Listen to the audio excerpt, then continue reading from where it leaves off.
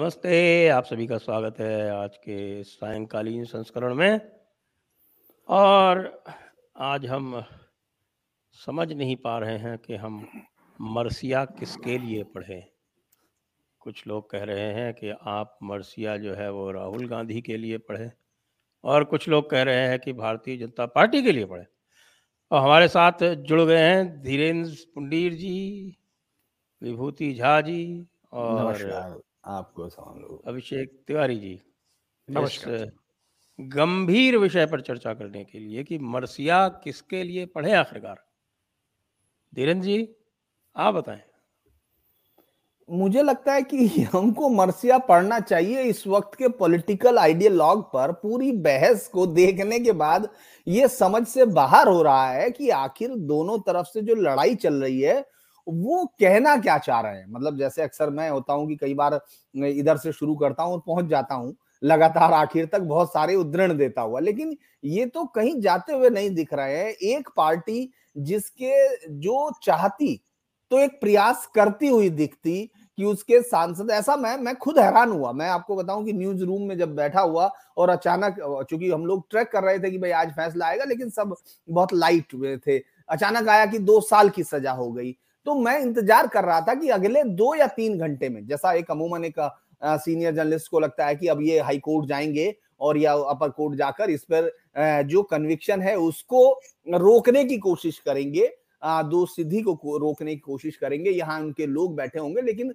बड़े आराम से उसके घंटों बाद जब प्रतिक्रियाएं आनी शुरू हुई तो वो इस तरह की आई कि मैं डरूंगा नहीं, मैं डरता नहीं हूं। तो कोर्ट तो आपसे कह भी नहीं रहा कि आप डरो, कोर्ट का काम जितना है उतना उसने कर दिया। उसके बाद अगले दिन जब बयान में देख रहा था वो सब वो थे। उसके बाद जो बीजेपी दूसरी तरफ, चूंकि आपका जो डायलेमा है मुझे लगता है वो दोनों तरफ से है, तो वो सबका है जो सही मायने में किसी पार्टी से प्रतिबद्ध ना होकर पूरा एक लाइन देखना चाहता है। तो एक भी बार मुझे ये सुनने को नहीं मिला किसी भी पॉलिटिकल आइडियोलॉग से कांग्रेस के कि वो इस कानून को बदल देंगे, क्योंकि वो लड़ाई जो करना चाह रहे हैं वो ये कह रहे मेरी आवाज दबा दी, तो आवाज दबाई गई, कोर्ट से आपको सजा हुई। और ये कोई पहला उदाहरण नहीं है। आजम खान इससे पहले 27 को अक्टूबर को उसकी जो सदस्य उनको कन्विक्ट किया और 28 को सदस्यता चली गई। तो ये कोई पहला उदाहरण नहीं है कि आपके पास या इस तरह का हो, लेकिन ये पहला उदाहरण है कि कोई तैयारी करते हुए नहीं दिखी और उंगली कटाकर शहीद होने के लिए जो एक पूरा वो है वो दिखाई दिया। दूसरा, एकदम आपने देखा होगा बीजेपी के तमाम स्टालवर्ड जिनको कभी आपने बोलते हुए अब पिछले बहुत दिनों से सुना नहीं होगा, वो अचानक उतरकर बताने लगे कि ये उनका पिछड़ों का अपमान है, पिछड़ों का अपमान है। और वो 2-3 घंटे बाद इसलिए पुश कर दिया गया कि भाई आप ना तो वो उनके नाम मतलब उनके नामों में कोई जैन और वो सब होना पिछड़े नहीं थे। दूसरा ये था कि ये लग ही नहीं रहा था कि ये पार्टी असमंजस में थी कि क्या इस पर जाने पर हमको लाइन क्या लेनी है। मतलब ये पार्टी की आपको क्लैरिटी अभी भी नहीं दिखेगी कि बीजेपी इस पर लाइन क्या लेना चाहती है। और तमाम बाकी पार्टियों का तो आपने देखा ही है कि पहली बार केजरीवाल भी बोलते हुए दिखाई दिए, उससे पहले कुछ और कह रहे थे। अचानक वही ममता बनर्जी, जिनको एक हफ्ता भी नहीं हुआ, जो सबसे बेहतरीन टीआरपी बता रही थी, अचानक उनको भी लगा। तो मुझे लगता है कि ये एक ऐसा सिनेरियो है जिसमें वाकई ये सोचा जाना चाहिए कि किसके लिए मरसिया पढ़ा जाए और किसको फूल भेजे जाए। वैसे फूल का दोनों में अर्थ एक जैसा हो सकता है, आप उनका इस्तेमाल कर सकते हैं। तो फूल और फूल में फर्क है। हाँ, सही बात है। आप फूल और फूल में अंतर है, हम लोग नुक्ता नहीं लगा रहे हैं। तो मुझे लगता है कि ये कंफ्यूजन यहाँ बरकरार है और दोनों पार्टियों से मैं तो यही देख रहा हूँ कि वो ये नहीं बता पा रहे कि हम कानून के खिलाफ हैं या जो सजा मिली उसके खिलाफ हैं, या आवाज दबाने में किस तरह का किसका क्या रोल रहा ये बताने में। मुझे लगता है कि एक बड़ी छाया की लड़ाई लड़ रहे हैं। मुझे डॉन क्विक्सोट, मतलब आप उनको डॉन क्विक्सोट, कुछ अलग प्रोनाउंस होते हैं, शायद विभूति जी सही बताएंगे, लेकिन सर्वेंटीज के आप उस सही बोले, डॉन हाँ क्विक्सोट हाँ, तो सर्वेंटीज के उस नॉवल में जब वो जाके पंचक्कियों से उनको दैत्य बताकर लड़ता है, तो मुझे वो सीन कई बार याद आता है कि पवन चक्कियों को दैत्य बनाकर उनसे युद्ध किया जा रहा है तलवार लेके। अब वो कौन से दैत्य हैं क्या, ये समझ में नहीं आ रहा है। जी संजय जी। जी, तो हम चलते हैं विभूति जी के पास, क्योंकि विभूति जी इस समय ऐसे स्थान पर बैठे हैं जहां से लगातार ये कहा जा रहा है कि भाई एक ही आवाज थी वो दबा दी गई। क्या कहते हैं विभूति? वो तो ये जो कहते हैं टूल किट ऑपरेशन तो बिल्कुल एकदम लगा हुआ है। तो कहते हैं नहीं कि वो हर चीज पे एक मुद्दा ढूंढेंगे, हर चीज पे मुद्दा ढूंढेंगे। तो न्यूयॉर्क टाइम्स ने कल लिखा था कि end of they have disqualified कि एक एक एक इकलौता अपोजिशन लीडर जो था उसकी आवाज बंद हो गई। तो लेकिन एक एक क्राइम सीन का अगर एनालॉजी हम ले यहाँ पे कि इसका फायदा किसको हुआ, सो दो चार चीजें उठ के खड़ी होती है मेरे विचार से कि हर चीज का अपना अपना इम्पैक्ट और इम्प्लीकेशन होता है। हर एक डिजास्टर किसी के लिए अपॉर्चुनिटी होती है।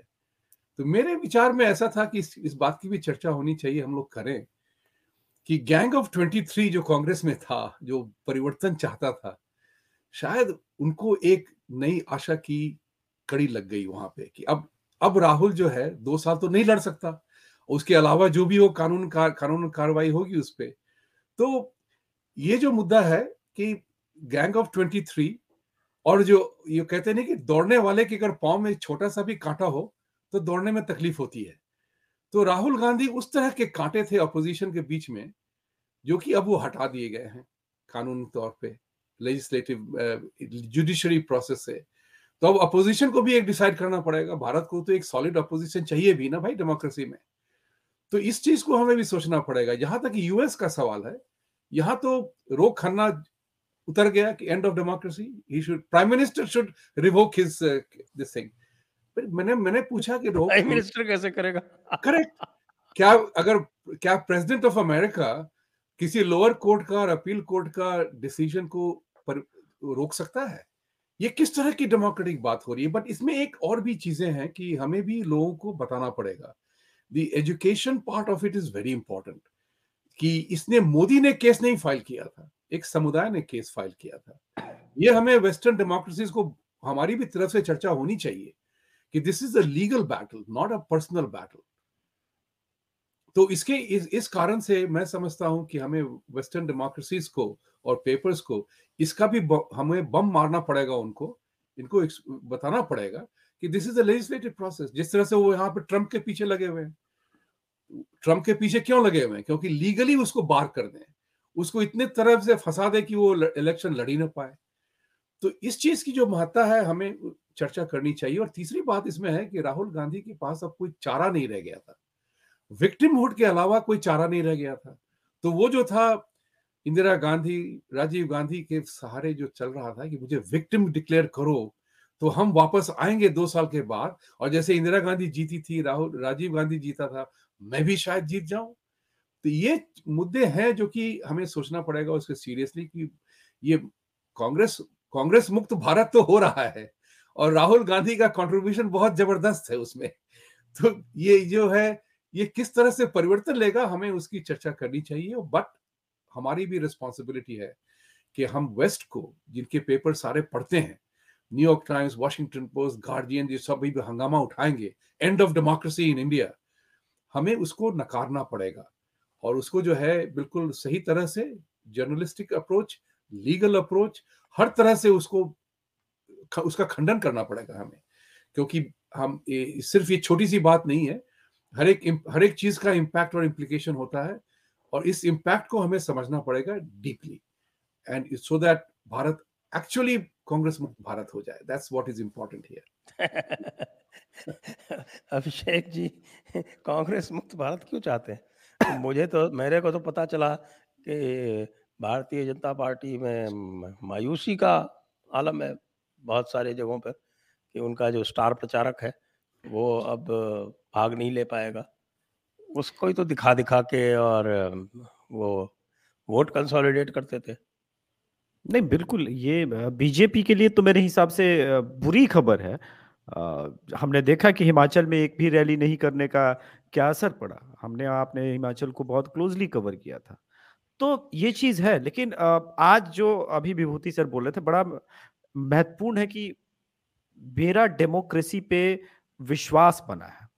क्यों मैं कह रहा हूं कि देखिए क्या है ना कि हमेशा धृतराष्ट्र के बेटों को लगता है कि वो राजा बनने के लिए पैदा हुए हैं इस देश में। अभी कुछ दिन पहले बिहार में तेजस्वी यादव जी ने सभी गुजरातियों के लिए कह दिया था अपमानजनक शब्द। देखिए, आप राजनीति में हैं तो आपकी अभिव्यक्ति की आजादी अलग नहीं हो सकती बाकियों से। वो सबके लिए समान है। और बहुत पहले मैंने छठी 7वीं कक्षा में पढ़ा था हिंदी में कि आपकी अभिव्यक्ति की आजादी वहां समाप्त होती है जहां से मेरी नाक शुरू होती है। यहां नाक मतलब मेरी इज्जत से तात्पर्य है।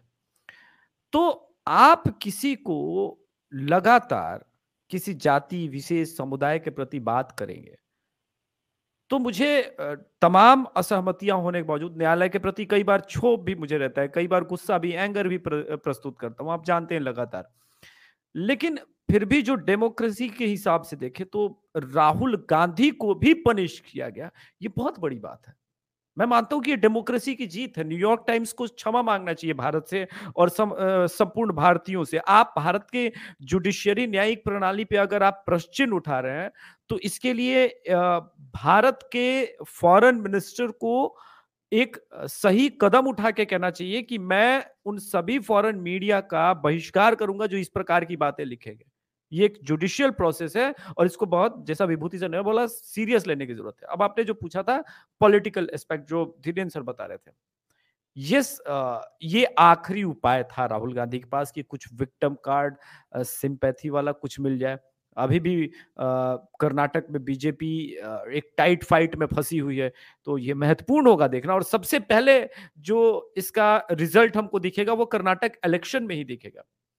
जी जी। और धीरेन्द्र जी, ये ओबीसी वाला आपने जो रेफर किया था, बड़ा हास्यास्पद लगता है मुझको, क्योंकि बहुत सारी और कोई इश्यूज जो थे वो बीजेपी उठा सकती थी, क्योंकि मैं कोई 50 मोदी को जानता हूँ और उनमें से केवल एक ओबीसी है, उसका नाम नरेंद्र मोदी है। और मेरी एक से ललित मोदी से तो जो लड़ाई हुई थी वो जग जाहिर है। वो तो राय बहादुर गुजरमल मोदी का पोता है। आप जानते हैं राय बहादुर गुजरमल मोदी कौन थे? वो तो महेश्वरी बनियों के सिरमौर माने जाते हैं। इसी तरह से आपको संभवतः पता नहीं हो कि गुजरात की अगर बात ले लें तो गुजरात में कम्युनिटी है मोड, और उस मोड में मोड बनिए भी हैं, मोड ओबीसी भी हैं, मोड ब्राह्मण भी हैं, मोड राजपूत भी हैं। हमारे स्वनाम धन्य महात्मा गांधी जी, जैसे उनको महात्मा मैं तो कहता नहीं हूँ, लेकिन आज कह लेते हैं, क्योंकि एक दूसरे गांधी जो हैं उनके मुकाबले में तो महात्मा ही थे जिनको सजा हुई है। तो वो भी मोड बनिए थे, यानी वो भी मोदी थे। तो अब किस मोदी का अपमान हुआ है और ये कौन सी लाइन लेके चल रही है बीजेपी? मुझे तो ये समझ में नहीं आ रहा। दरअसल मैं कई बार बीजेपी के नेताओं से जब बातचीत होती है कई बार, तो मैं ये कहता हूं कि शायद आपको भी ये पता नहीं है कि जनता आपको क्यों वोट दे रही है। बाहर तो लोगों को पता ही नहीं है, आपको भी शायद नहीं पता है, क्योंकि बहुत सारे लोगों का अलग-अलग अंदाज है। आप उनके एक्ट देखिए, जिनको अक्सर हम लोग आम जनता से जब बात करते हैं तो उसके रिएक्शन उलट आते हैं। इनमें से कितनी लीडरशिप आपको बीजेपी की दिखती है जिसने इस पर डिस्कस किया होगा, इस संभावना पर डिस्कस हुआ होगा कि क्या होगा अगर ये कल को कोर्ट का ये फैसला आ जाता है। मैं ये मान के चल रहा हूं कि कोर्ट में अदालतों ने किसी नेता के कहने पर फैसला नहीं दिया। हालांकि मैं कपिल सिब्बल को सुन रहा था या तमाम लोगों को सुन रहा था जो कुछ और कहने की कोशिश कर रहे हैं, लेकिन मैं ये मान के चलता हूं, क्योंकि अगर मैं ये मान लेता हूं कि अदालतें इस तरह फैसला दे रही हैं, हालांकि ऐसे उदाहरण हैं, हम सबके पास हैं, लेकिन फिर भी आप जब डेमोक्रेटिक सेटअप की बात करते हैं तो ये मैं नहीं मानता कि इस देश में कोई इतना काला दौर है अभी, जिसको या कहें कि अदालतें भी हमारे हिसाब से कर रही हैं। तो अगर आप ये देख रहे हैं तो आपके पास कितनी मीटिंग ये हुई होंगी, मुझे शक है। आप फिर उसके बाद क्या करेंगे कि अगर इनकी सदस्यता कैंसिल हो गई तब आप कैसे करेंगे? प्रेस को कैसे ब्रीफ करेंगे? क्योंकि कल पार्लियामेंट की कार्यविधि में बता देता हूं कि जैसे ही ये फैसला जब हुआ, ये बाहर आया और आप अचानक देखेंगे कि विपक्ष तो शुरू हो गया। भाई राहुल गांधी के बाद तो ये सबसे बड़ी चीज थी कि उनकी पार्टी तुरंत रिएक्ट करती, सब चीजें, और आप देखेंगे अचानक अलग अलग जगह से कॉल आने लगी। मतलब कोई कोऑर्डिनेटिंग, जो हमें अमूमन बीजेपी का एक जो पहचान हमको यहाँ दिखती है चुनावी राजनीति में, कि वो एक कोऑर्डिनेशन बनाकर कर रहे हैं, उनको मालूम है हमको किस दिन क्या कब करना है। यहां कल एक के बाद एक कॉल आती रहे कि नहीं नहीं वो बाइट देना चाहते हैं, नहीं वो बाइट देना चाहते हैं, नहीं वो बाइट देना चाहते हैं, क्योंकि शुरुआती में तो उनको समझ में नहीं आया कि इसके फैसले का मतलब क्या होगा और वो किस तरफ जाएगा। ये बहुत इंपॉर्टेंट होता है, आप परसीव करें कि क्या है। हालांकि वही दो बड़े लोगों ने तो बयान नहीं दिए, लेकिन जो बीच की लीडरशिप है उसको निकाल कर, और फिर अचानक जब कुछ समझ में नहीं आया तो बिना उसके वो सीधे, उनको लगा कि जो मध्यम वर्गीय ओबीसी कास्ट है उसकी जातियों पर, चूंकि अगर आप देखेंगे तो उत्तर प्रदेश जो सबसे बड़ा चैलेंज बनता हुआ दिख रहा था, मतलब वो कहीं चैलेंज है नहीं, क्योंकि बहुत ज्यादा जो जातीय समीकरण अभी है और जिस जातीय आधारभूत संरचना पर समाजवादी पार्टी टिकी हुई है अपनी साथ में जयंत चौधरी के, वो उनको कितनी सीट देगा इस पर किसी को भी कोई आश्चर्य नहीं होगा। तो लेकिन वो पूरी लड़ाई को पिछले कुछ समय से आप देखेंगे ओबीसी पर ठहर रही है। दूसरी सबसे बड़ी लड़ाई उनको बिहार में लड़नी है, जहां के जातीय संतुलन को वो अभी तक साधने में बीजेपी को मुझे लगता है कि परेशानियां दिख रही हैं। तो वो ना सबके बीच में अचानक ये तय होता है कि ये ओबीसी पर हमला है, ये ओबीसी पे हम इस लाइन से लेके जाएंगे। ना तो राहुल गांधी कोई अपना टारगेट बुलाई उनके पास है कि वो हिट क्या करना चाहते हैं, वो क्या इस कानून के खिलाफ है या इस जज के खिलाफ है, या आपकी आवाज बंद हो। दो हिस्सों में ये लड़ाई होनी थी, चाहे वो बीजेपी की हो। इसमें मैं दोनों को एक साथ ही रख रहा हूं संजय जी, क्योंकि मुझे दोनों लगभग एक जैसे दिख रहे हैं, उनकी रिएक्शंस एकदम हैप्पीजार्ड वे में दिख रही हैं। कि एक तो आपको जो लीगली लड़नी थी, इस लड़ाई को दो हिस्सों में बांटना था। एक जो लीगली आपके लॉयर्स हैं, जो आपकी बैटरी ऑफ लॉयर्स है, जो पूरे देश में अलग अलग जगह रात को 2 बजे भी अगर आप कोर्ट खुलवा सकते हैं, इस देश का सुप्रीम कोर्ट जाग सकता है किसी आतंकवादी जिसका जो सबसे बड़े खतरनाक हमले का है, और उसके बाद अलग अलग लोगों के लिए अगर आप जाग सकते हैं, तो आपकी बैटरी ऑफ लॉयर्स जिनको हम लोग अलग अलग लोगों को बचाव करते हुए सुप्रीम कोर्ट की सीढ़ियों पर देखते हैं, वो एक्टिव नहीं थी, यानी आपने उसको अलग से नहीं किया था। फिर दूसरी जो पॉलिटिकल लड़ाई होती है, उसमें आपको अपना विश्लेषण करना था कि हमको किस पर अटैक करना है, क्या करना है। उसी तरह से बीजेपी जब रॉन्ग फुट पर पकड़ी गई, उसको समझ में नहीं आया कि इसका हमको फायदा होने जा रहा है कि इसका हमको नुकसान होने जा रहा है, क्योंकि इसको बहुत जरूरी देखना होगा कि क्या वाकई, चूंकि आज एक बयान भी आ गया, या कल भी वो आ गया था, जो मैं बार बार इसीलिए ले जा रहा हूँ कि सबसे ज्यादा जो सीटें हैं वो यूपी, बिहार, ये अपना महाराष्ट्र और ये अपना राजस्थान और ये छत्तीसगढ़, इन सबको जोड़ना है।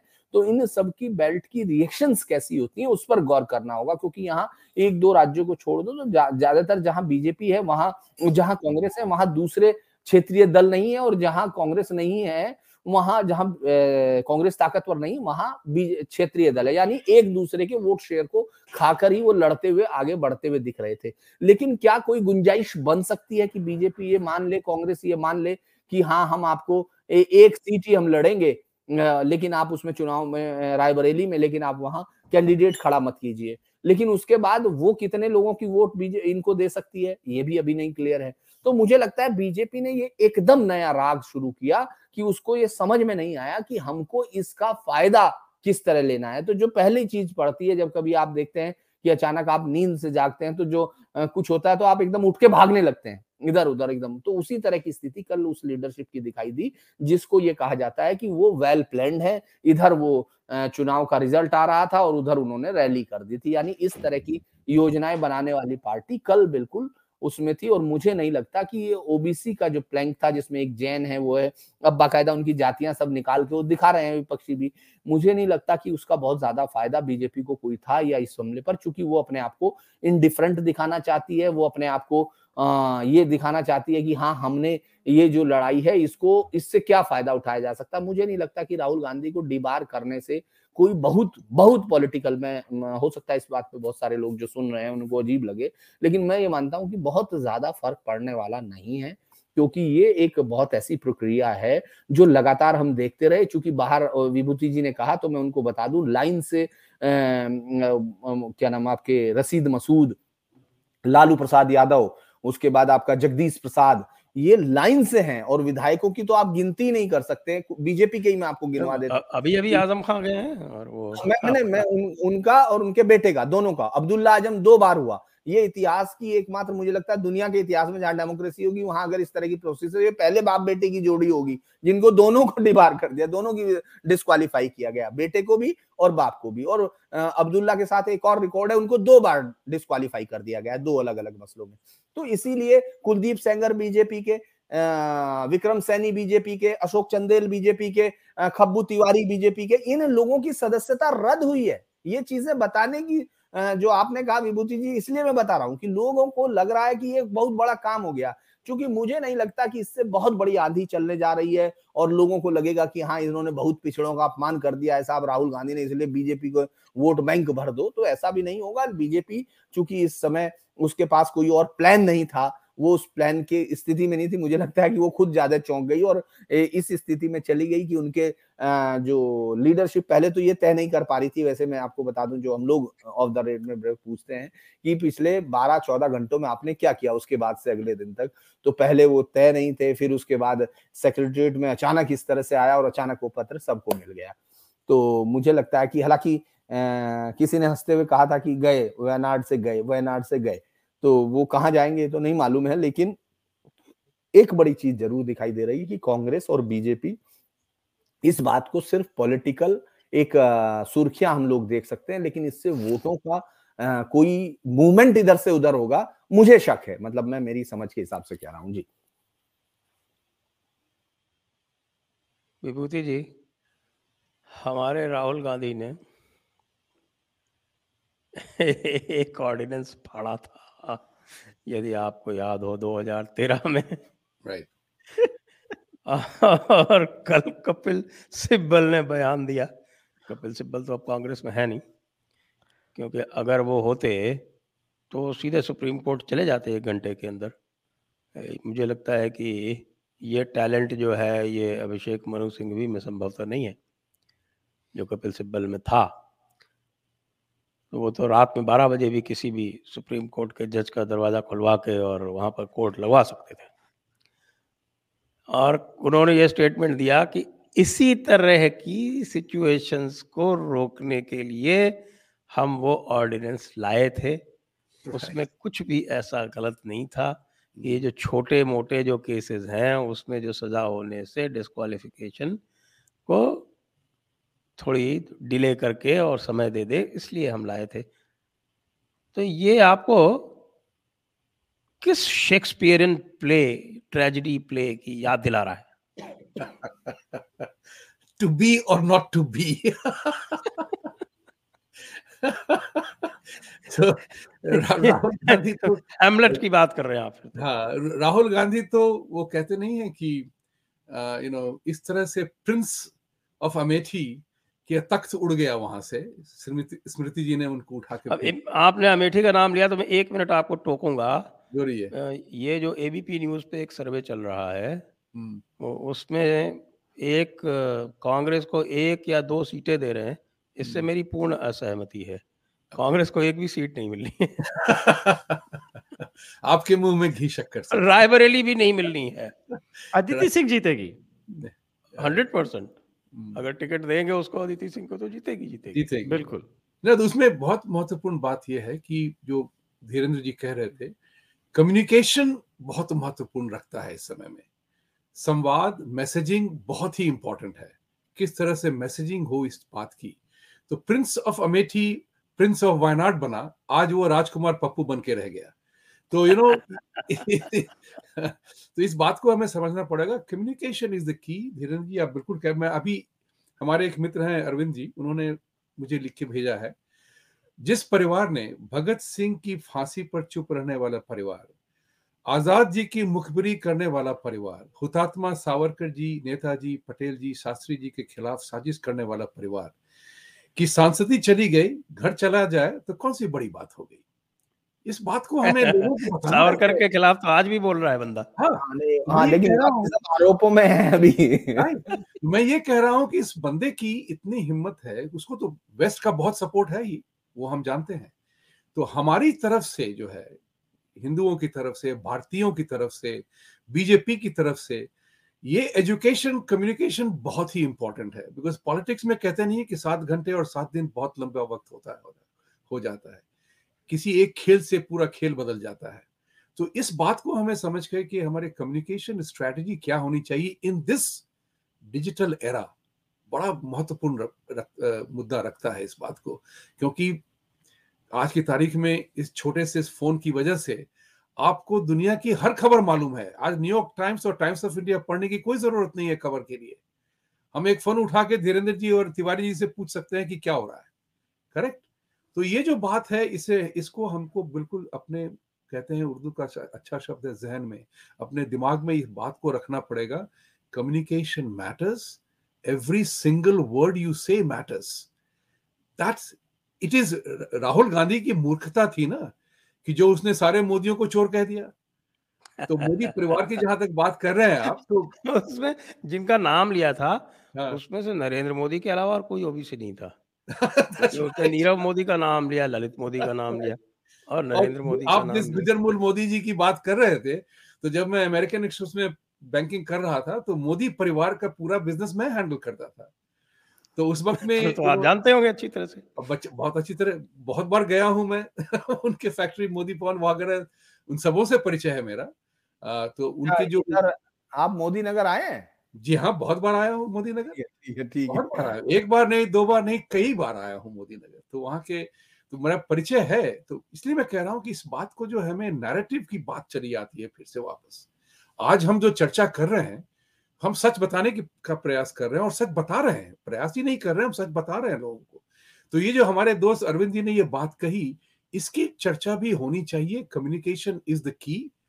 और राहुल गांधी को इसका फायदा उठाने का अवसर न दिया जाए। विदेशों से इसकी चर्चा होगी। आई बिलीव राणा अयूब ने ऑलरेडी लिख दिया, end of democracy in India. तो ये तो चर्चा वो तो होगी। बहुत पहले हो चुकी थी। राणा अयूब के लिए तो मेरे ख्याल से 10वां 12वां मौका होगा कि जब डेमोक्रेसी एंड हो गई है। वो खुद नकाब नहीं पहनती है, खुद नहीं करती है। वो स्विमिंग पूल में अपना फोटो दिखाती है। कहाँ का ये विचार है? दिस इज समथिंग जो कि हमें बिल्कुल अपने तरफ से बिल्कुल अग्रसर होकर के, अग्रेसिव होकर के इस बात का बयान हमें देना पड़ेगा कि ये बंदा वही है, ये परिवार वही है जिसको मोहनदास जी ने अपना वंशज बना करके गांधी नाम थोप दिया भारत पे। That's the point which have to convey, कि किस तरह से सुभाष चंद्र बोस के खिलाफ गांधी जी ने अनशन कर दी। पटेल जी के खिलाफ सारे वोट उनको मिले थे, लेकिन वहां अनशन कर दी। तो कांग्रेस का कल्चर देखें आप, तो वहां पे गांधी के विरुद्ध आप कुछ कह ही नहीं सकते हैं। इस चीज को अभी जो है हमें प्रस्तुत करना पड़ेगा लोगों के सामने कि ये जो बवाल है राहुल गांधी, उसको वो हट ही जाए अपने। मैंने तो आर्टिकल में लिखा था, आपने जब हमारे भाई के साथ जो हमारी चर्चा की थी, उस वक्त में जो है ना आर्टिकल में लिखा था कि पैसे लो, इटालियन बीच पे जाके रहो, मौज करो, शादी करो, परिवार बनाओ, तुम्हारे तो शादी वंशज ही क्यों नहीं करो? है। आजकल के युग में शादी। मिलॉर्ड खुद ही अगेंस्ट हो रहे हैं उसके। मिलॉर्ड ने अलग अलग प्रावधान आप दे रखे बताइए, हैं। आप मतलब इस वोक ईरा में आप शादी की वकालत कर रहे हैं? हाँ, कुछ लोग तो कर लेते हैं फिर भी ना। अरे भाई साहब, बड़े सर जी, क्या आप बात कर रहे हैं यहाँ पे? हमारे डीवाई साहब कह रहे हैं कि हम समलैंगिकता पे बात कर सकते हैं क्या? ये बहुत महत्वपूर्ण इशू है। तो आप कहाँ अभिषेक विवाह जी, के एक चक्कर में? बात बताइए, आपके यहाँ भी एक मोदी हैं, हाँ है। और जिस समय ये वक्तव्य आया था उस समय तो बड़े मुखर थे।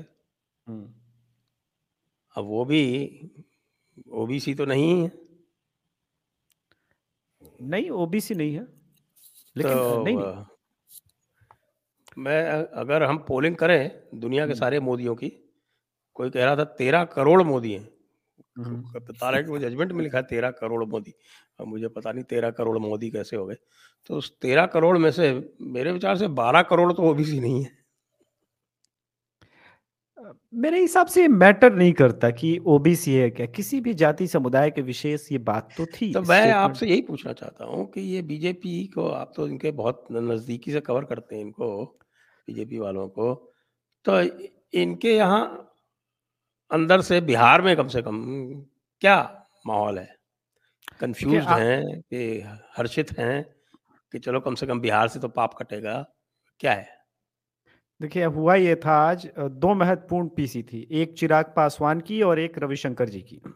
तो मैंने चिराग पासवान का पीसी अटेंड किया। मैं जयपुर डायलॉग के दर्शकों को बताना चाहता हूँ कि वो मेरे पास रिकॉर्डेड फुटेज है, क्योंकि पूरा पीसी मैंने कवर किया है, जो चिराग पासवान ने कहा है इस संबंध में। तो मैं उनके बारे में बाद में आऊंगा, जो सवाल है। चिराग पासवान ने कहा कि खुद ही तो फाड़े थे ऑर्डिनेंस, अगर वो नहीं फाड़ते तो ये दिन नहीं देखना पड़ता। भाई कानून है 2 साल से 5 साल के भीतर और त्वरित चली जाती है। मुझे तो लग रहा है कि थोड़ा देर हो गया, 7-8 घंटा लग गया। वो तो 1-2 घंटे के अंदर ही हो जाना चाहिए था ये निर्णय। इस पे हंगामा किस बात का? बहुत सारे लोगों की सदस्यता गई है। बिहार में भी एक मुख्यमंत्री की सदस्यता चली गई है। इतना बड़ा हमला और एकदम बिना लाग लपेट के चिराग पासवान ने किया। मोस्ट प्रोबेबली आप लोग जयपुर डायलॉग्स के शॉर्ट्स में ये ट्रस्ट भी देखेंगे, ये पूरा मैं भेज दूंगा वो पार्ट एडिट करके। अब आते हैं मेरे फेवरेट एक कैरेक्टर है, वो भी बिहार से है। वो एक अलग डायलेमा में जीता है, अलग आदमी है। उनको उनकी आत्मा को प्रवेश कराता हूं थोड़ा सा। आदरणीय नीरव जी, ललित जी, भागे हुए सभी जल्द भारत आइए। आपका भी स्वागत राष्ट्रवाद के तहत ओबीसी के नाम पर किया जाएगा। आप लोग समझ गए मैं किन की बात कर रहा हूं। हाँ, आपके कारण संसद पर आप ब्रजेश जी के भैया की बात कर रहे हैं। आप समझ गए।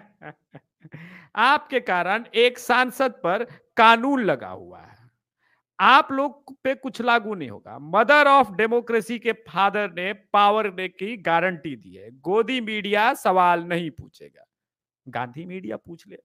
अब आते हूं बिहार। पीसी थी रविशंकर प्रसाद की, मैं नहीं गया, लेकिन उस मुद्दे पे, राहुल के मुद्दे पे सिर्फ एक सवाल लिया और उन्होंने वही ओबीसी कार्ड खेला। मुझे हैरानी होती है बीजेपी की थिंक टैंक के बारे में, आईटी सेल के बारे में। क्या आप ग्राउंड रियलिटी से इतनी दूर है? बिहार की राजनीति के संदर्भ में कम से कम ये वाला कार्ड नहीं चलेगा। वैसे भी बिहार में मोदी कोई ऐसा फैक्टर नहीं है, मोदी सरनेम, जो आपको चुनावी जीत दिलाए। तो बेहतर है आप मोदी के बजाय ये कहते कि किसी भी जाति विशेष समुदाय पे आप इस प्रकार की टिप्पणी कैसे कर सकते हैं, जो कंप्लीटली असंसदीय है। इस पे अगर बीजेपी खेलती तो ज्यादा अच्छा करती। लेकिन खैर बीजेपी को भी पता नहीं था कि 2 साल की सजा हो ही जाएगी। उनको क्या पता कि भाई अभिषेक मनु सिंघवी इतना नकारा है, इतना निकम्मा है कि इस केस में उसको बचा नहीं पाएगा 4 साल के बाद भी। तो लेकिन खैर निकला वो, और हो सकता है कि अभिषेक मनु सिंघवी के कोचिंग क्लास से जो स्पेशल यूट्यूब वगैरह पे जो वीडियोस हैं उनके, तो उससे पास आउट जज ना हो, ईमानदार टाइप का रहा हो, तो उसने जजमेंट दे दी। अब दे दी तो कांग्रेस के पास भी कोई समझ में नहीं आया कुछ देर तक कि ये क्या हो गया। फिर कांग्रेस में सोच कुछ लोग अब कंफ्यूज हैं कि प्रियंका वाड्रा के एंट्री का समय है, प्रियंका वाड्रा को फ्रंट पे लाया जाए। कुछ लोग G23 वाला जो धीरेन्द्र सर बोल रहे थे, कुछ लोग इसमें भी है कि चलो अच्छा हुआ यार, इसके चक्कर में हम क्यों फंसे, हम अपनी ये क्यों, हम इस आपने देखा होगा कि 2-4 कांग्रेस के सांसद ने पहले ही बयान दे दिया कि इसमें हम क्यों इस्तीफा देंगे, हमारे अभी इस्तीफा देने का कोई प्लान नहीं है। लेकिन सबसे मुझे आश्चर्य हुआ कि इसमें दाल भात में मुसलसल अरविंद केजरीवाल कल सांसद में विधानसभा में बोलने लगा, मोदी से बड़ा ये पूरा जो उसने स्टेटमेंट दिया। वो भी बेचारा फंसा हुआ, वो भी मरता क्या ना करता। वो भी जानता है कि संजय तो हो सकता है 10-15 दिन में या 1 महीने के अंदर निपट जाएगा, संजय सिंह बचा रह जाएगा वो अकेला। वो भी कितने दिन का मेहमान है पता नहीं। तो अच्छा है कम से कम कांग्रेस को समर्थन देंगे इस मुद्दे पे, तो वो जेल जाएगा तो कम से कम ये वाला लॉ ना लागू हो उस पे। तो डर सबके अंदर है, बस वो कैलकुलेट करना है कि इसका इम्पैक्ट क्या होगा। इसका इम्पैक्ट हमको सही मायनों में 1-1.5 महीने बाद पता चलेगा, जब हमारी टीम तो कर्नाटक में है, लेकिन जब मैं भी आपको पता ही है कब जा रहा हूं, वो हम लोग चले जाएंगे, एक बार पूरा देख लेंगे, तो पता चलेगा कि इसका फायदा बीजेपी को हो रहा है या नुकसान हो रहा है। लेकिन अभी मोटा मोटी मुझे यह लगता है कि बीजेपी को इसका फायदा तो कम से कम नहीं हो रहा है। नुकसान होगा या नहीं होगा वो बाद में देखें जी। मुझे लगता है इसका फ़ायदा यदि होगा तो वो दूसरे तरीकों से होगा, क्योंकि इसका जो फ़ायदा है मुझे लगता है राहुल गांधी जो हैं वो स्वयं दिलवाएंगे, क्योंकि वो पार्टी में इतना कन्फ्यूजन फैला देंगे, इतना रायता बिखेर देंगे कि लोगों को पता नहीं चलेगा कि क्या करना चाहिए। और उसके बाद चूंकि वो पार्लियामेंट से और बाकी सबसे बिल्कुल फ्री हो जाएंगे, तो वो कहेंगे कि कर्नाटक में मैं भारी प्रचार करूंगा। तो धीरेन्द्र जी, मुझे लगता है कि राहुल गांधी ही इसका निर्णय करेंगे कि नुकसान है या फायदा है। और जो उनकी जो पूर्व प्रवृत्ति है यदि उसको हम देखें, तो कर्नाटक में तो वो पूरा प्रचार करके और पूरा इसका क्रेडिट लेना चाहेंगे, और इसके लिए इतना रायता फैलाएंगे, इतना रायता फैलाएंगे कि सब गड़बड़ हो जाएगा। वैसे ही उनका जो अध्यक्ष है पार्टी का, वो कर्नाटक से है, तो वो अपनी अलग पॉलिटिक्स चला रहा है और डीके शिव कुमार की अलग है और की अलग है, सब बंदर बांट हो रही है। 124 जो टिकट आए हैं वो उनमें भी कांग्रेस में उसको लेके जूतम पैजार चालू है। तो धीरेन्द्र जी, जिसको कहते हैं कि गीता में कहा है कि साहब आत्मनः आपनो आत्मनो मित्रः आत्मनो रिपुरात्मनो। तो आप स्वयं ही अपने मित्र हैं और आप अपने स्वयं ही आप अपने शत्रु हैं। तो राहुल गांधी के परिप्रेक्ष्य से कृपया इसका विश्लेषण करें कर्नाटक चुनाव के संदर्भ में। देखिए, मैं कल से ये सोच रहा था कि हम लोग बहुत पुरानी बातें, आपने चूँकि गीता का भी मतलब हम लोग मान लीजिए हम लोग इस श्लोक को ये मान लें कि ये बहुत ही सही लाइन ये बता रहा है, तो अगर उन लोगों को भी गौर करना चाहिए जो आपको सलाह दे रहे हैं। लगातार आपको ऐसी सलाह दी जा रही है कि जो मुझे लगता है कि कॉमन आदमी जिसको समझ रहा है, जो सामने बैठा हुआ है, जिसको वोट देनी है वो समझ रहा है, बस आपके अलावा बाकी किसी को समझ नहीं आ रहा है कि आपका रिकॉर्ड क्या कहता है। और खास तौर से ये राहुल गांधी को छोड़ दीजिए, पिछले कल के बाद से, परसों के बाद से आप ये देखिएगा, उन तमाम पत्रकारों को देखिए जिनको निरंतर बहुत सीनियर पत्रकार कहा गया, जो पत्रकारिता के आइकन भी माने गए, चूंकि वो सिर्फ माफ कीजिएगा भाषा को लेकर, शायद विभूति जी मुझे माफ करें, लेकिन जो इंग्लिश के कुछ लोगों को ये मान लिया गया था कि वो इस पूरे देश का ब्रेन रखे हुए हैं, तो वो तमाम लोग अभी तक ये कह रहे हैं कि ये फिर वापस आ गया और पूरी पार्टी को मौका दे दिया है, फिर तैयार होना है। और मैं उन लोगों के वो भी पढ़ रहा हूँ, अलग अलग जो एडिटोरियल है, कि वो ये बता रहे हैं कि अब फिर कुछ चेंज हो जाए। पिछले 2014 के बाद से लगातार हम उस चीज को गौर करते हुए आ रहे हैं कि आपका कोई ट्रैक रिकॉर्ड बेहतरी की तरफ नहीं जा रहा है। आपको ये देखना होगा कि आप कहां जाकर किसी दूसरे का मुकाबला कर सकते हैं, कि आप उसकी वक्तव्य कला में जाना चाहते हैं, आप उसके मेहनत पे जाना चाहते हैं, आप उसको किस फील्ड में, अपने शत्रु को, जो राजनीतिक शत्रु है, उसको किस क्षेत्र में आप हटाना चाहते हैं, पीछे करना चाहते हैं, क्योंकि आपकी जो ताकत होगी वो उसकी कमजोरी बन सकती है कि नहीं, ये भी देखना होगा। लेकिन मुझे लगता है कि राहुल गांधी लगातार इस चीज में चूक रहे हैं। एक लीडर जिसने लगभग 3,500-4 हजार किलोमीटर की इस देश की यात्रा की हो, मेरी नजर में एक बहुत बड़ा बनने की तरफ एक कदम की तरह था। लेकिन आप यहां से उस यात्रा के साथ लोगों के अपना रेजोनेंस को फील करते, आप उसके साथ कम्युनिकेट करते, जो फर्दर स्ट्रेंथनिंग होती है आपके संगठन की। आपने एक पूरा खड़ा कर दिया, आपने एक बड़ी तेज हवा कर दी। उसके बाद हम लोगों के गांव में कहा जाता है कि जब आंधी चलती है तो लोग सुबह उठते ही, मैं आपको खुद के पर्सनल एक्सपीरियंस बता रहा हूं, कि उठा के सुबह 4 बजे आपकी दादी, नानी या माँ या ताई जी, जल्दी भागो जल्दी भागो, क्योंकि आंधी आ गई होती और सबको अपने घर बाग में जाके आम इकट्ठे करने होते थे। तो आपको अपनी तमाम चीजें इकट्ठी करनी होती हैं, आपको अपने पॉलिटिकल वोट इकट्ठे करने, अगर कोई बने तो, या आपने उसके लिए संगठन को देखा हो। पूरे यूपी अखिलेश यादव को मैं सुन रहा था, वो कई बार बहुत ज्यादा आगे दिखाई देते हैं कई मायने में राहुल गांधी से, जिसमें उन्होंने कहा कि इनका संगठन ही नहीं है, ये पूरे उत्तर प्रदेश में हम इनको देंगे क्या, कोई संगठन नहीं है। तो कहीं भी आपके पास संगठन नहीं था। आपने 3,500-4 हजार किलोमीटर की यात्रा सिर्फ एक लंदन में जाकर वहां जाकर एक ऐसे बयान से खराब कर ली। आपको लग रहा होगा कि आपने बहुत बड़ी चीज कर दी, हालांकि उससे बीजेपी को क्या होना है उसमें मुझे भी, मैं फिर वापस वहीं जाता हूं, लेकिन आपका एक फायदा नहीं हुआ, यानी आपने अपनी यात्रा को वहां सिकोड़ लिया। अब जब आपको जाना है कर्नाटक, जहां आपको यह कहा जा रहा है कि आप एक बेहतर लड़ाई लड़ते हुए दिख रहे हैं, हालांकि हमको मालूम है डी शिव कुमार है, सिद्धारमैया है, दोनों का अहम ईगो बहुत बड़ी चीज है, और बहुत सारी अंदर की मल्लिकार्जुन खड़गे एक नई ताकत के तौर पर अपने आप को, एक भले ही आभासी क्यों ना हो, लेकिन मुखौटों में ताकत होती है, ये मुझे मानना पड़ेगा। कई बार हम लोगों ने ऐसा राजनीति में होते हुए देखा, उसका नुकसान ज्यादा कर लेते हैं।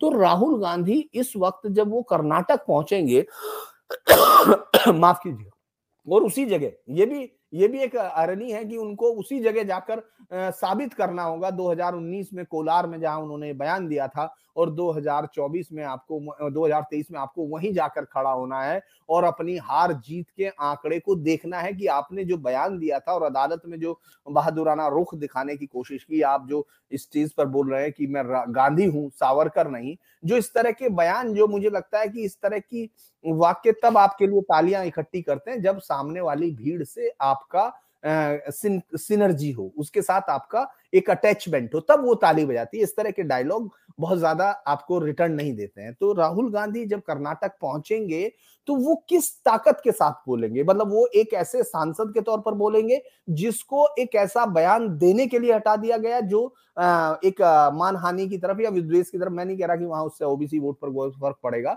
लेकिन आपके पास कहने के लिए, मतलब आपने सर कटाया अगर मैं कहूं और कुछ हाथ नहीं आया वाले अंदाज में आप वहां जाके खड़े हो जाएंगे अगर आपकी इस पर रोक नहीं लगती है। आप पार्टी के लीडर नहीं होंगे, आप पार्टी के कोई अध्यक्ष नहीं है, आप पार्टी में कोई सांसद नहीं है, तब आप क्या होंगे? तब आप वहां किस तरह से बोलेंगे? यानी ये पार्टी जिस बात का विरोध करती है फिर उसी तरह से चली जाएगी। स्पष्ट दिखाई देगा कि आप परिवार आधारित एक परिवार की आधार पर पार्टी है, क्योंकि जो शख्स ना सांसद है, ना पार्टी अध्यक्ष है, ना पार्टी में ताकत में है, उसके लिए आप इतनी बड़ी रैलियां, इतने बड़े तमाम तामझाम इकट्ठे करेंगे और पूरे झुकते हुए दिखेंगे वो तमाम लोग उसके आगे। तो वो मैसेज एक दूसरा होगा। दूसरा क्या है कि आप इससे किस समुदाय को इकट्ठा करेंगे, क्योंकि हम लोग सब जानते हैं वो कलिंगा, लिंगायत और तमाम जो पार्टियां, तीनों पार्टियां, उनका जो जातीय गणित है, उस सब में आप कहीं भी फिट नहीं होते हैं। आपकी छवि तभी होती है जब आप जातीय विद्वेष को या जातीय आधार को तोड़ते हैं। जैसे बीजेपी और आप दोनों पार्टियां तभी जीतती हैं जब आप जातीय घेरों को तोड़कर आगे बढ़ती हैं। आप वहां तोड़ या आपने कोई ऐसा काम नहीं किया जिसको मैं ये कह दूं कि हाँ आप बहुत ताकतवर के साथ जाते। आप पार्टी अध्यक्ष के तौर पर जा सकते थे, आप वायनाड से सांसद के तौर पर जा सकते थे, अभी आप एक ऐसे राहुल गांधी के तौर पर जाएंगे जिसके पास एक बिल्कुल लापरवाही से दिया गया बयान है और उसके बाद उसको अपने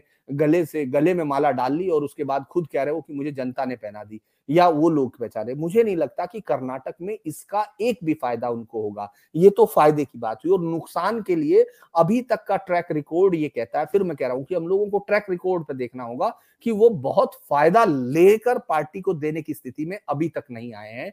मुझे हैरानी होती है कि वो तमाम लोग जो ये कह रहे हैं कि इसके बाद एक बदलाव आएगा और एक बदले हुए राहुल गांधी देखेंगे, वो लगातार रोज सुबह उठते हैं, रात में इसी देर में सोते हैं। वो तमाम पत्रकार की सुबह उठकर एक बदले हुए राहुल गांधी को देखें। राहुल गांधी बदली हुई ड्रेस में जरूर नजर आते हैं लेकिन बदलते हुए नहीं दिखे। तो मुझे लगता है कि कोई फायदा कर्नाटक में उनको नहीं होने जा रहा है।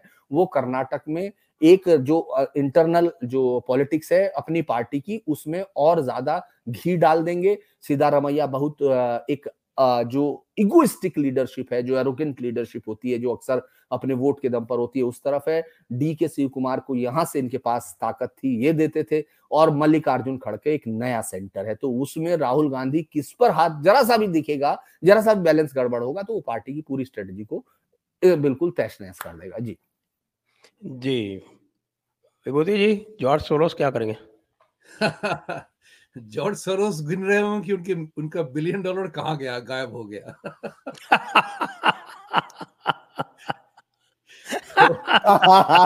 Good job. मैंने किस घोड़े पे लगाया था, तो घोड़ा भी पप्पू था, तो ऐसे ही होगा। लेकिन धीरेन्द्र जी ने वैसे जो शातिर होता है रेस खेलने वाला, वो सारे घोड़ों पे लगाता है। कहीं भी लगा, इस बेवकूफ ने एक ही घोड़े पे लगा दिया। That's right, right. वो मानने वाला भी चाहिए ना। तो लेकिन धीरेन्द्र जी आप अच्छी बात कह, बहुत बढ़िया बात कही आपने कि इसको हमें जो है, हमारा एक फ्रेज है जो कि अंग्रेजी में मैंने कॉइन किया था after Bill Clinton, every smart guy makes dumb mistakes. ये बहुत ही महत्वपूर्ण चीज है। अदरवाइज मैंने उसको कहा था कि otherwise why would person like Bill Clinton drop his pants seeing any woman, like why would he do that, so think about it from that perspective.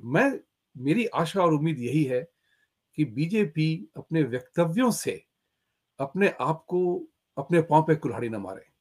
वक्तव्यों से बहुत इंपॉर्टेंट चीज है। राहुल गांधी फिर करेगा, क्योंकि भारत ही ऐसा देश है जहां की communist party democracy is in danger क्या स्टेटमेंट देती है। सोचिए साहब, और वो पार्टी चलती भी है इंडिया में, चाहे वो केरला में हो या वेस्ट बंगाल में हो। तो इस स्थिति को हमें इस स्थिति पे हमें भी प्रहार करना पड़ेगा कि ये कैसे वामपंथी हैं, वो कैसे इस्लामिस्ट हैं, जो हमारे देश पे हमारी डेमोक्रेसी को गाली दे करके खुद पनप रहे हैं साहब। तो भारतीय वोटर्स को, भारतीय जनता को ये सोचना पड़ेगा कि ये कैसे दुमोहे लोग हैं जो कि हमारे सिस्टम का एडवांटेज लेकर के अपने आप को घोड़े पे चढ़ सवार करवाते हैं। ये चीज हमें सोचनी पड़ेगी यार। जॉर्ज सोरोस, जहां तक सवाल है, उसने तो $1 बिलियन कमिट कर दिया है, तो वो बैंक डिपॉजिट में चला गया है। वेदर वो एसवीबी में था या क्रिप्टो में था, मैं नहीं जानता हूं, लेकिन जो भी था, आपने बिल्कुल सही कहा कि राहुल गांधी 3000 मील की यात्रा करने के बाद वो चला जाता है ऑक्सफोर्ड में जाके, अपने कैम्ब्रिज में जाके बेवकूफी वाली बात करता है। तो वो भी बंदा वैसा ही है कि he knows how to kill himself, अपने पांव पे गोली कैसे मारो। Smart man, dumb mistake, it goes together. दो एक सिक्के के दो पहलू होते हैं इसमें। सो हमें जो है बीजेपी को ये सोचना पड़ेगा, and you are right, all of you are right, everybody is right, कि इसका एडवांटेज बैठे बैठे कुछ नहीं मिलने वाला, लेकिन इसको एडवांटेज में कैसे परिवर्तन किया जाए, इसका जो है वो बड़ा मुद्दा है। लेकिन ये राहुल गांधी को क्यों लगता है कि जो भी एडवांटेज उनको मिलेगी उसका नैरेटिव उनको वेस्ट से चलाना है? डेथ ऑफ डेमोक्रेसी वेस्ट में बोलेंगे तो यहाँ इनको ये नहीं समझ में आता कि वेस्ट में जो कुछ भी बोलते हैं यहाँ का वोटर उतने ज्यादा इरिटेट होता है आजकल। यस, आप बिल्कुल यस, सही कह मैं रहे ये हैं। बोलने वाला था बात हाँ हाँ, कि वो जितने बात अंग्रेज बहुत हैं, बढ़िया हुई है इंडिया में। वो मैं तो कहता हूँ कि मोदी जी के ऊपर वरद हस्त है। जितना वेस्ट बोलेगा, उन पे अटैक करेगा, भारतीय लोग इस बात को अब समझने लगे हैं। थैंक्स टू संजय जी, हम जो कहते हैं टेक्टोनिक इम्पैक्ट ऑफ टेक्नोलॉजी, आज हम जिस तरह से कम्युनिकेट कर रहे हैं, अब जनता मूर्ख नहीं है। वो जो कहते नहीं है कि the rustic wisdom of Indian voter, उसको आप निगेट नहीं कर सकते हैं। अब जो है न्यूयॉर्क टाइम्स और वॉशिंगटन पोस्ट और टाइम्स ऑफ इंडिया पढ़ के हम समाचार नहीं लेते हैं, हम खुद ही विचारक हो गए हैं अपने आप। और हमें जो है उस चीज की जो महत्ता हो गई है टेक्नोलॉजी के कारण, ये सब लोग जान गए हैं कि वेस्ट का खेल क्या है। एवरीबॉडी नोज दैट, जो कि हम लोगों ने चर्चा की है इसके बारे में। जी, वेस्टर्न चलिए अब एलिट। हम अंत में हाँ, चलते हैं थैंक अभिषेक यू। जी के पास, और चूंकि वो ग्राउंड पर हैं, और आपको क्या लगता है कि राहुल गांधी का ये जो कार्यक्रम हुआ है, जिसके लिए दोनों पार्टीज अलग अलग नैरेटिव बनाने का प्रयास कर रही हैं, वोटर कैसे देखेगा इसको, कम से कम कर्नाटक में? दोनों स्टेट, पहले 3 स्टेट के बारे में बात करेंगे। सिर्फ कर्नाटक के बारे में बात करेंगे तो बहुत कुछ सर छूट जाएगा मुझसे।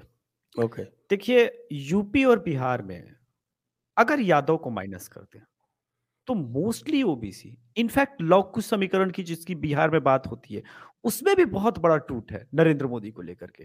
हो सकता है स्टेट इलेक्शन के समय वो नीतीश कुमार को फेवर करने के लिए वोट कर दे, लेकिन लोकसभा जैसी बात करता है, नहीं नहीं, मोदी का कोई चेंज नहीं है। दूसरी बात जो विभूति सर बोल रहे थे, बिहार में एक टर्म है, हम लोग नक्सल नहीं बोलते, या फिर हम लोग जो है लेफ्टिस्ट नहीं बोलते, हम लोग माओवादी बोलते हैं। और माओवादी इसलिए बोलते हैं क्योंकि माओ ने लाखों लोगों को मरवाया था। तो वो डेमोक्रेसी बचाओ की बात कर रही है, ये तो मुझे लग रहा है कि डेमोक्रेसी की जीत है। इसको तो सेलिब्रेट करना चाहिए कि माओवादी बोल रहे हैं कि भाई डेमोक्रेसी खतरे में है। ये तो डेमोक्रेसी की जीत हो गई। अब मैं आता हूं कर्नाटक में, जो सर बोल रहे थे लिंगायत और वोकलिंगम, इससे तो राहुल गांधी का कोई जोड़ नहीं है। राहुल गांधी सबसे ज्यादा क्या कर सकते हैं इस सिंपैथी का? एक फर्क क्या हम देखेंगे कि जेडीएस में जो मांड्या साइड में या फिर मैसूर साइड में जो वोट जेडीएस की तरफ मुसलमानों का है और जबरदस्त है, जिनको ये लग रहा है कि मुसलमान कर्नाटक में विभाजित नहीं है, वो गलती कर रहे हैं। जबरदस्त है जेडीएस, मैं अभी भी कह रहा हूं 30-35 सीट आराम से लेके जाएगी। तो अब वो देखना है कि क्या सिंपैथी कुछ ये करके वो मुसलमानों का वोट अपनी तरफ शिफ्ट कर पाते हैं, वो क्या होता है। उसके अलावा जो हिंदू जातियों में, अच्छा कर्नाटक में भी वो चीज मैं बोलना चाहूंगा जो मैंने देखा है, वो मोदी जी नहीं, योगी जी के बारे में। सबको योगी आदित्यनाथ का मॉडल चाहिए। कर्नाटक स्टेट में बीजेपी के जो सपोर्टर हैं, जो थोड़े बहुत निराश है, जो कहते हैं लोकसभा में मोदी को वोट देंगे, मैं बोला कि अगर योगी जैसा सीएम हो तब। जब ये सवाल आता है तो बोलते हैं क्या बात कर रहे हैं हम, यही तो मेरी डिमांड है, यही तो हमारा मांग है कि यहाँ पे योगी जैसा सीएम चाहिए जो लॉ एंड ऑर्डर स्टैब्लिश कर सके। तो राहुल गांधी अपने बयानों से जिस प्रकार के, मुझे नहीं लगता कि ये अडानी को छोड़ेंगे पूरे इलेक्शन में। और आप जितनी बार अडानी को गाली देंगे और मोदी को उससे रिलेट करेंगे, भारत का ऑडियंस, भारत की जनता उतनी दूर आपसे जाएगी। मैं बड़ी बात कह रहा हूं, ये राफेल 2.0 है अडानी। बहुत बड़ा बैकफायर करने वाला है। कोई नहीं मानेगा इस देश में कि नरेंद्र मोदी जो है वो किसी से एक पैसा ले सकते हैं काम करने के लिए किसी का। कोई नहीं मानेगा इस देश में, चाहे वो नैरेटिव चलाने के लिए पॉलिटिकली मोटिवेटेड लोग भले बोल दें, लेकिन धुर विरोधी वोटर भी ये बात कहता है नहीं, उसके परिवार में कोई नहीं है, वो अपने परिवार के लोगों को भी इस प्रकार की तरजीह नहीं देता, इस मामले में हम मोदी को नहीं ये करना चाहते। लेकिन जो पॉलिटिकली मोटिवेटेड है वो लोग भले गए। तो इसका इम्पैक्ट तो होगा, मुझे लगता है वो तो निगेटिव इम्पैक्ट ही होगा। अब बीजेपी कितना इन सब चीजों को फ्यूचर में ऐसे स्टेटमेंट जब आएंगे इनकैश करती है, ये देखने वाली बात होगी। जी, तो आइए अब हम चलते हैं प्रश्नों पर। उसके पूर्व एक बार आपसे सभी से आग्रह कि कृपया इस वीडियो को शेयर करें, इसको